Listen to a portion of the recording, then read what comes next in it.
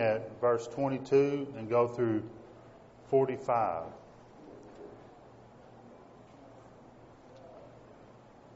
John 6:22.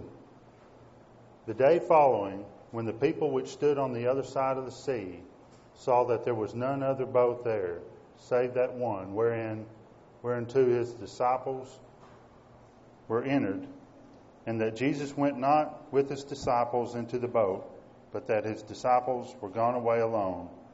Howbeit there came other boats from Tiberias nigh unto the place where they did eat bread, after that the Lord had given thanks. When the people therefore saw Jesus was not there, neither his disciples, they also took shipping and came to Capernaum, seeking for Jesus. And when they had found him on the other side of the sea, they said unto him, Rabbi, when canst thou hither? Jesus answered them and said, Verily, verily, I say unto you, you seek me not because ye saw the miracles, but because ye did not eat of the loaves and were filled. Labor not for the meat which perisheth, but for the meat which endureth unto everlasting life, which the Son of Man shall give unto you. For him hath God the Father sealed. Then said they unto him, What shall we do, that we might work on the works of God? Jesus answered and said unto them, This is the work of God, that ye believe on him whom he hath sent. They said therefore unto him, What sign showest thou then, that we may see and believe thee? What dost thou work? Our fathers did eat manna in the desert, as it is written, He gave them bread from heaven to eat. Then Jesus said unto them, Verily, verily, I say unto you, Moses gave you not that bread from heaven, but my Father giveth you the true bread from heaven. For the bread of God is he which cometh down from heaven, and giveth life unto the world. Then said they unto him, Lord, evermore give us this bread. And Jesus said unto them, I am the bread of life. He that cometh to me shall never hunger, and he that believeth on me shall never thirst. But I said unto you, that you also have seen me and believe not. All that the Father giveth me shall come to me, and him that cometh to me I will in no wise cast out. For I came down from heaven, not to do mine own will, but the will of him that sent me.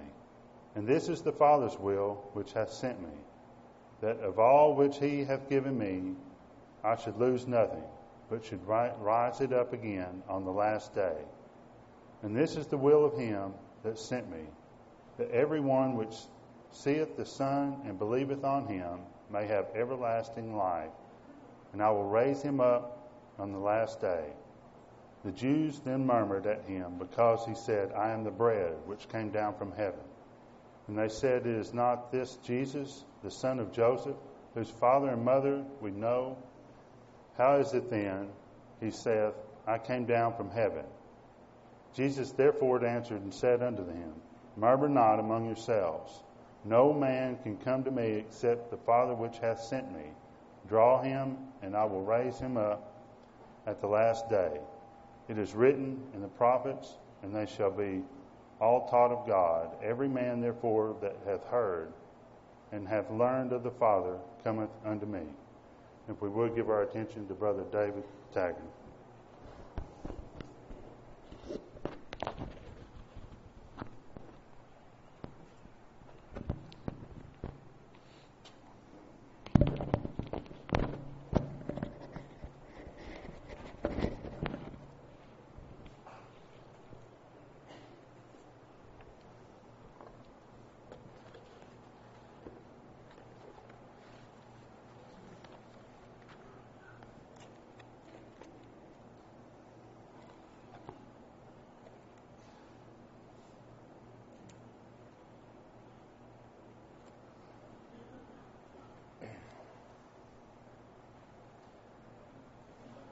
Good morning, brothers and sisters.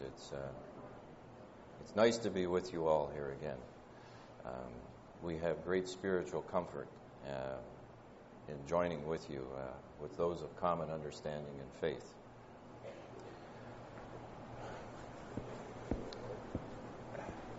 You know, there is a story about a man who went to the doctor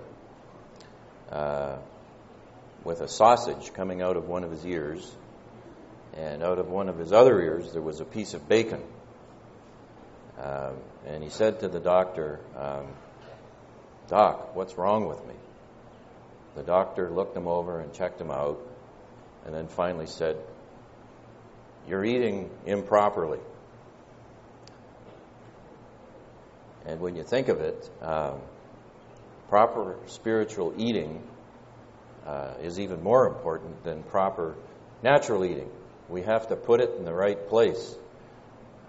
We have to use it the right way. We have to eat correctly. And that relates to our subject that we were asked to discuss, and the key verse is in what we read this morning, verse 35, where it says, "I am the bread of life." An expression used by Jesus to describe himself to his disciples. And in this chapter, Jesus also indicates that eating him can lead to salvation and eternal life. So eating properly, spiritually, is extremely important. In addition to mentioning that he is the bread of life, in this chapter 6 of John, Jesus makes many other references to bread that have some similarity, and I'll just mention a few of them. Some of them are in the words that we've read already, and others are a little outside of it. For example, in verse 32, "My Father giveth you the true bread from heaven." Verse 33, "The bread of God is he which cometh down from heaven and giveth life unto the world." And of course we have verse 35, "I am the bread of life," which is our key verse. 48, "I am that bread of life." 50, "This is the bread which cometh down from heaven, that a man may eat thereof and not die." 51, "I am the living bread which came down from heaven. If any man eat of this bread, he shall live forever. And the bread that I will give is my flesh, which I will give for the life of the world." 53, all the way down to 58. "Then Jesus said unto them, Verily, verily, I say unto you, except ye eat of the flesh of the Son of Man, and drink of his blood, ye have no life in you. Whosoever eateth my flesh and drinketh my blood hath eternal life, and I will raise him up at the last day. For my flesh is meat indeed, and my blood is drink indeed. He that eateth my flesh and drinketh my blood dwelleth in me, and I in him.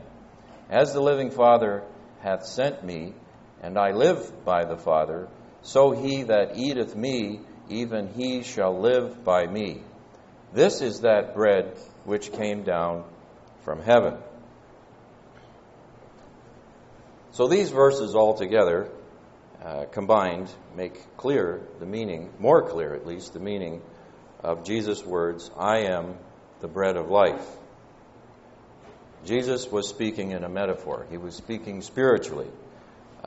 But most of his disciples, those that were following him, were not hearing that way. They were hearing literally, not spiritually.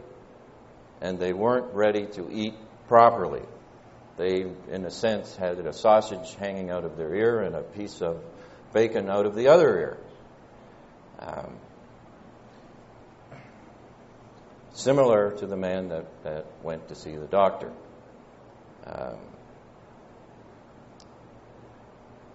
Now, just as that man that we talked about wasn't doing things correctly naturally, Jesus' followers were not connecting spiritually when he said, "I am the bread of life." And, that wasn't unusual, because Jesus spoke often in metaphors and in spiritual things, making it sound somewhat natural. And those who didn't get it went off in the wrong direction when they heard some of the things. Even Nicodemus, we read earlier, who eventually, I think, became a brother in Christ, when he was talking to Jesus, wait a minute, he said, how can a man go back into his mother's womb and be born again? Like he wasn't getting it, the spiritual perspective. And as well, we think of the Samaritan woman at the well when Jesus was talking to her about living water. And she wasn't getting the spiritual side. She was thinking natural, and she thought to herself, well, great, give me this water so I don't ever have to come and draw water at the well again, and I won't ever get thirsty again. Same sort of connection, that they were not transferring to the spiritual from the natural. Fortunately, I think that's not the case for us. We not only know that Jesus' expression here and later expansion and explanation of it was a metaphor, was a spiritual message, and we do understand what it means for us, and we get the spiritual application correctly. For example, in verse 33 that we touched on, where they said, for I am the bread of life, and he which cometh down from heaven and giveth life unto the world.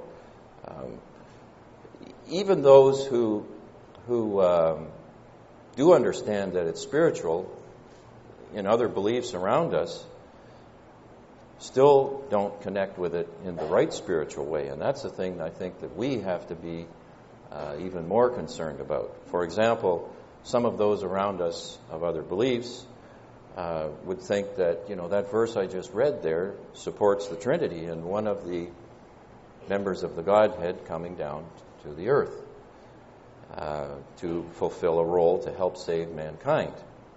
And you can understand how, if you come to it with that thought in mind, you can lift it out of there. And as well, for example, verses 50 and 51, where it says, this is the bread which cometh down from heaven, that a man may eat thereof and not die. I am the living bread which came down from heaven. If any man eat of this bread, he shall live forever. And the bread that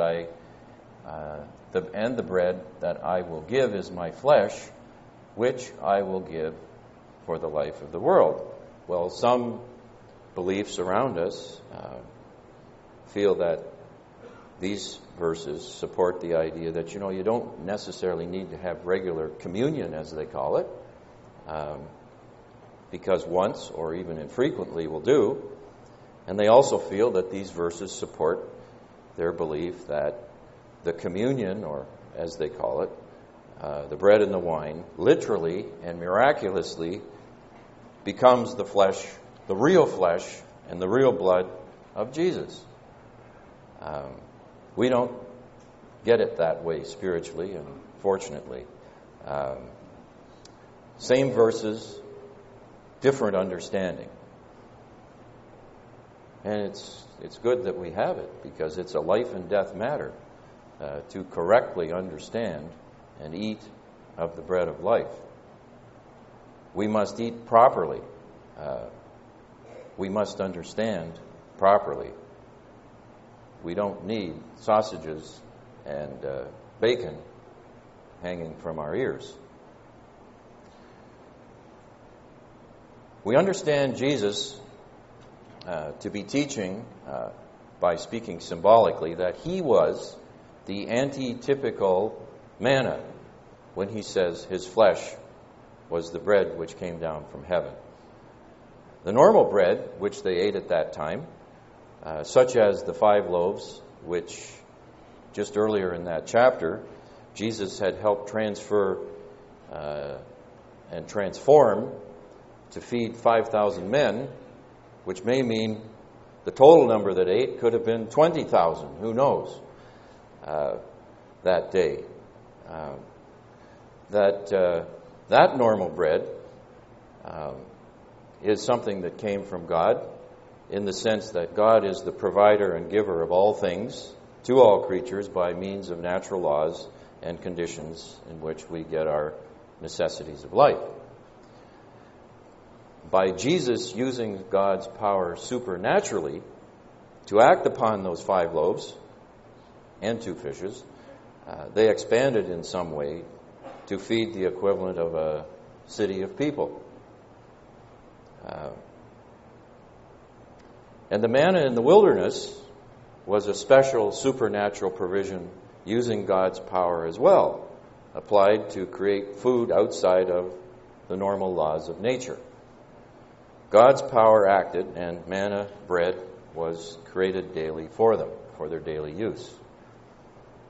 And you also remember Jesus' temptation, when he could have supernaturally created bread from stones, but rose to the test and didn't do that. He had that supernatural power to have been able to do it, but only used the powers appropriately, as, for example, when he fed the 5,000 plus people earlier in this chapter.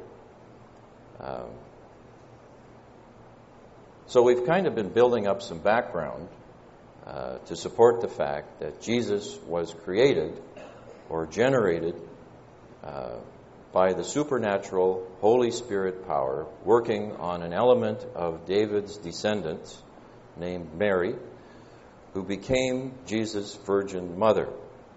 And so Jesus became that holy thing, the Word made flesh, the only begotten of the Father, the bread of life, the living bread which came down from heaven.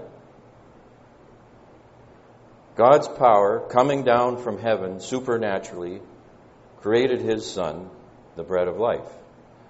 And so, as manna seemed to come from heaven, so did its antitype, maybe, Jesus.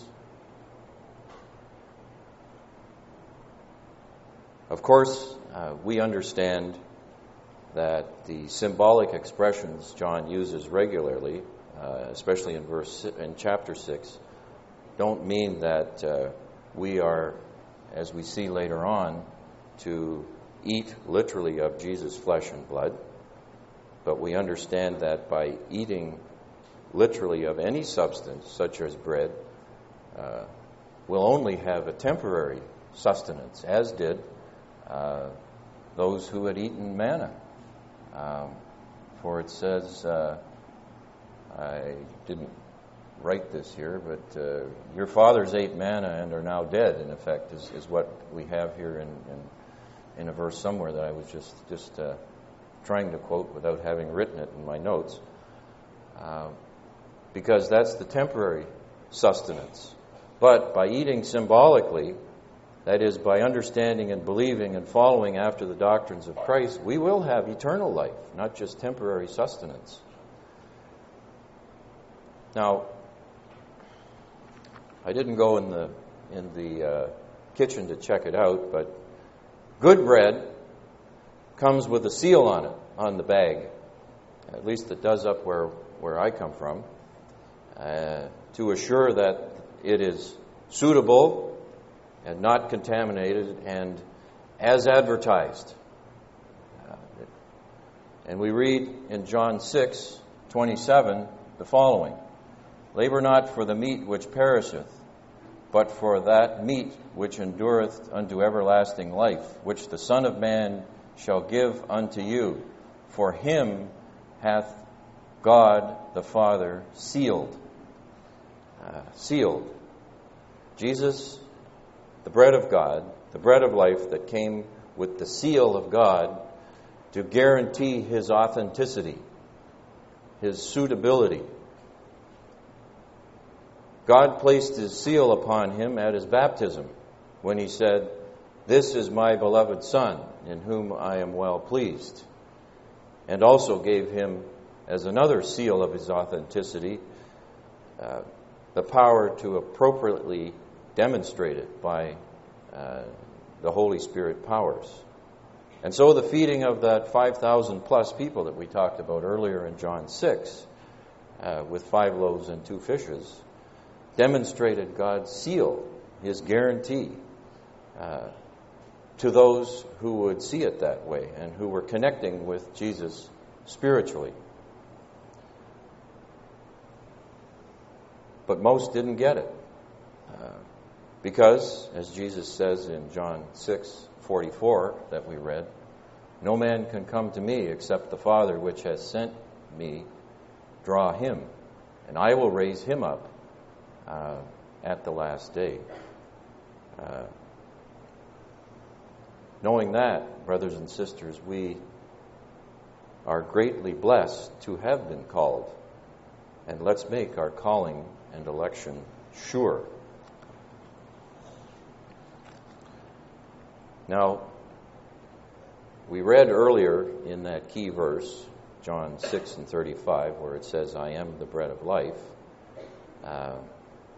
This is the first of 7 I am statements that John makes.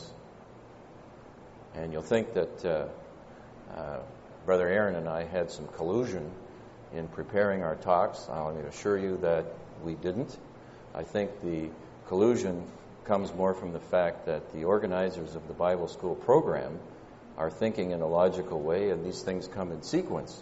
So congratulations to whoever set up the program that way. So let me talk a little bit about some of those I ams in a similar way to what Brother Aaron said.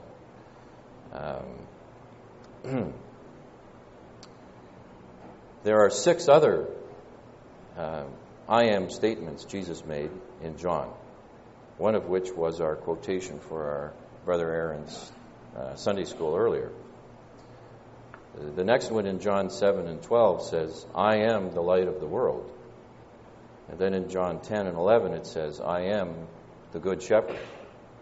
And in John 10:7 and 9 it says, I am the door. And then Brother Aaron's subject was in chapter 11 and 25, I am the resurrection and the life.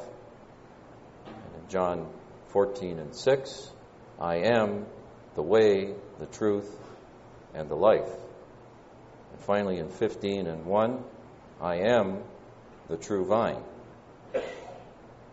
And these I ams give us a more complete description of John's role as the bread of life, of Jesus' role, of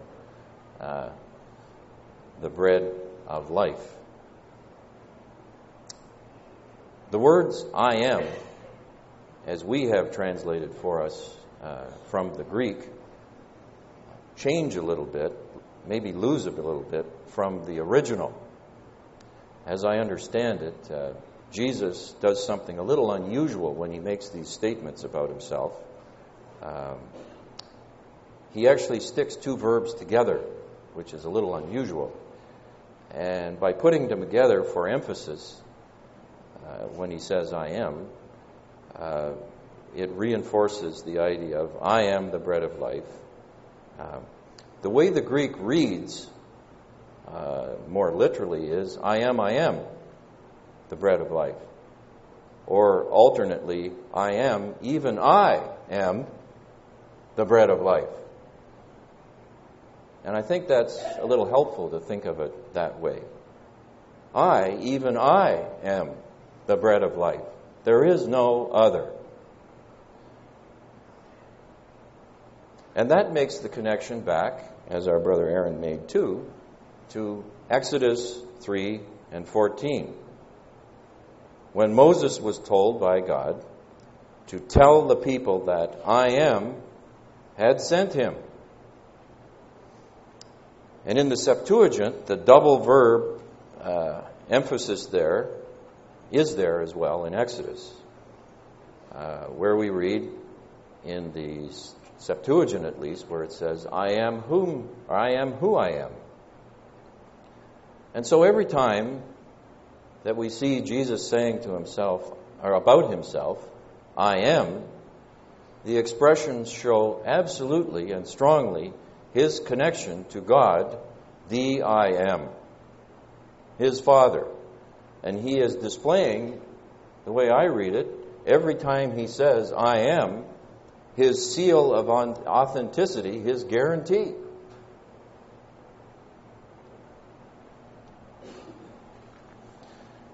But most of the disciples that followed him didn't get it.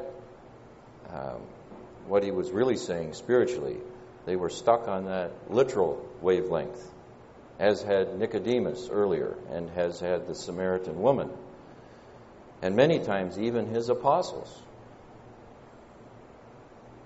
So in John 6, when he said they needed to eat of his flesh and drink of his blood, an abhorrent, cannibalistic thing that totally was against their beliefs, if you thought of it literally, of course they murmured and were offended, as we read in verse 61 and a few other little places there. Of course they were. They weren't getting it. They were stuck in the obvious, in the literal. For example, they didn't get it that he was not just the son of Mary and appeared to be the son of Joseph, who had lived around them in Nazareth. That's what they thought. They said, who is this guy? In verse 42. Is not this Jesus, the son of Joseph, whose father and mother we know? Who is this guy that claims to be something far bigger and better? He's just a local guy here. One of the things they didn't realize was that he wasn't really from local originally. He'd been born in Bethlehem.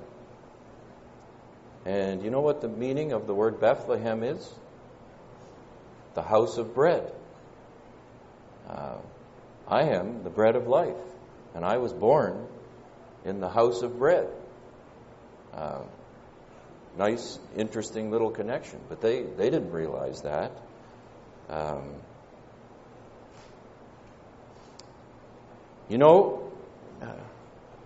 Let me give you another little story here as a bit of an aside before we begin to wrap up. I understand that near the end of the Second World War and for a little while afterward, there were many displaced people and orphans in Europe. Of course, that makes sense because of the war. And the Allied armies did the best they could to help out the situation. They gathered up the orphans and put them into camps where they were well cared for and well fed. But despite all this excellent care, these children, these orphans, slept very poorly. They were nervous, they were afraid. And finally, a psychologist devised a solution. And here's what it was. Every night, as each child was being put to bed, kind of being the equivalent of tucked in, someone would give them a piece of bread to hold after he was put in bed for the night. It wasn't for eating. The children were already well fed, but the piece of bread produced wonderful results. The children had a symbol in that bread in their hands that was comforting. They knew psychologically, because they were holding on to the bread, that they would continue to be well cared for through the night and tomorrow, and they would have a place to be and stay and food to eat. They were contented and they slept well, just because they could hold that piece of bread. And so what about us, spiritually? Aren't we, in a sense, orphans from this world? Don't we have comfort and peace and contentment as long as we hold on to our piece of bread, the bread of life? And whether we sleep naturally or whether we sleep in Christ after our death, as long as we're holding on to the piece of bread, we are in comfort and we are assured of our future. Don't we also take comfort and peace and contentment and rededication and ability to refocus ourselves as we participate in the memorial service, symbolically eating the bread representing Jesus' flesh and drinking the wine representing his blood? For we read in this chapter earlier, "Except ye eat the flesh of the Son of Man and drink of his blood, ye have no life in you. Whosoever eateth my flesh and drinketh my blood hath eternal life, and I will raise him up at the last day. He that eateth my flesh and drinketh my blood dwelleth in me, and I in him." And as Peter said, we know that. At the end of chapter 6, verse 68, where else could we go? "Thou hast the words of eternal life, and we believe and are sure that thou art the Christ, the Son of the living God." And so there is that peace and contentment by holding on to the bread.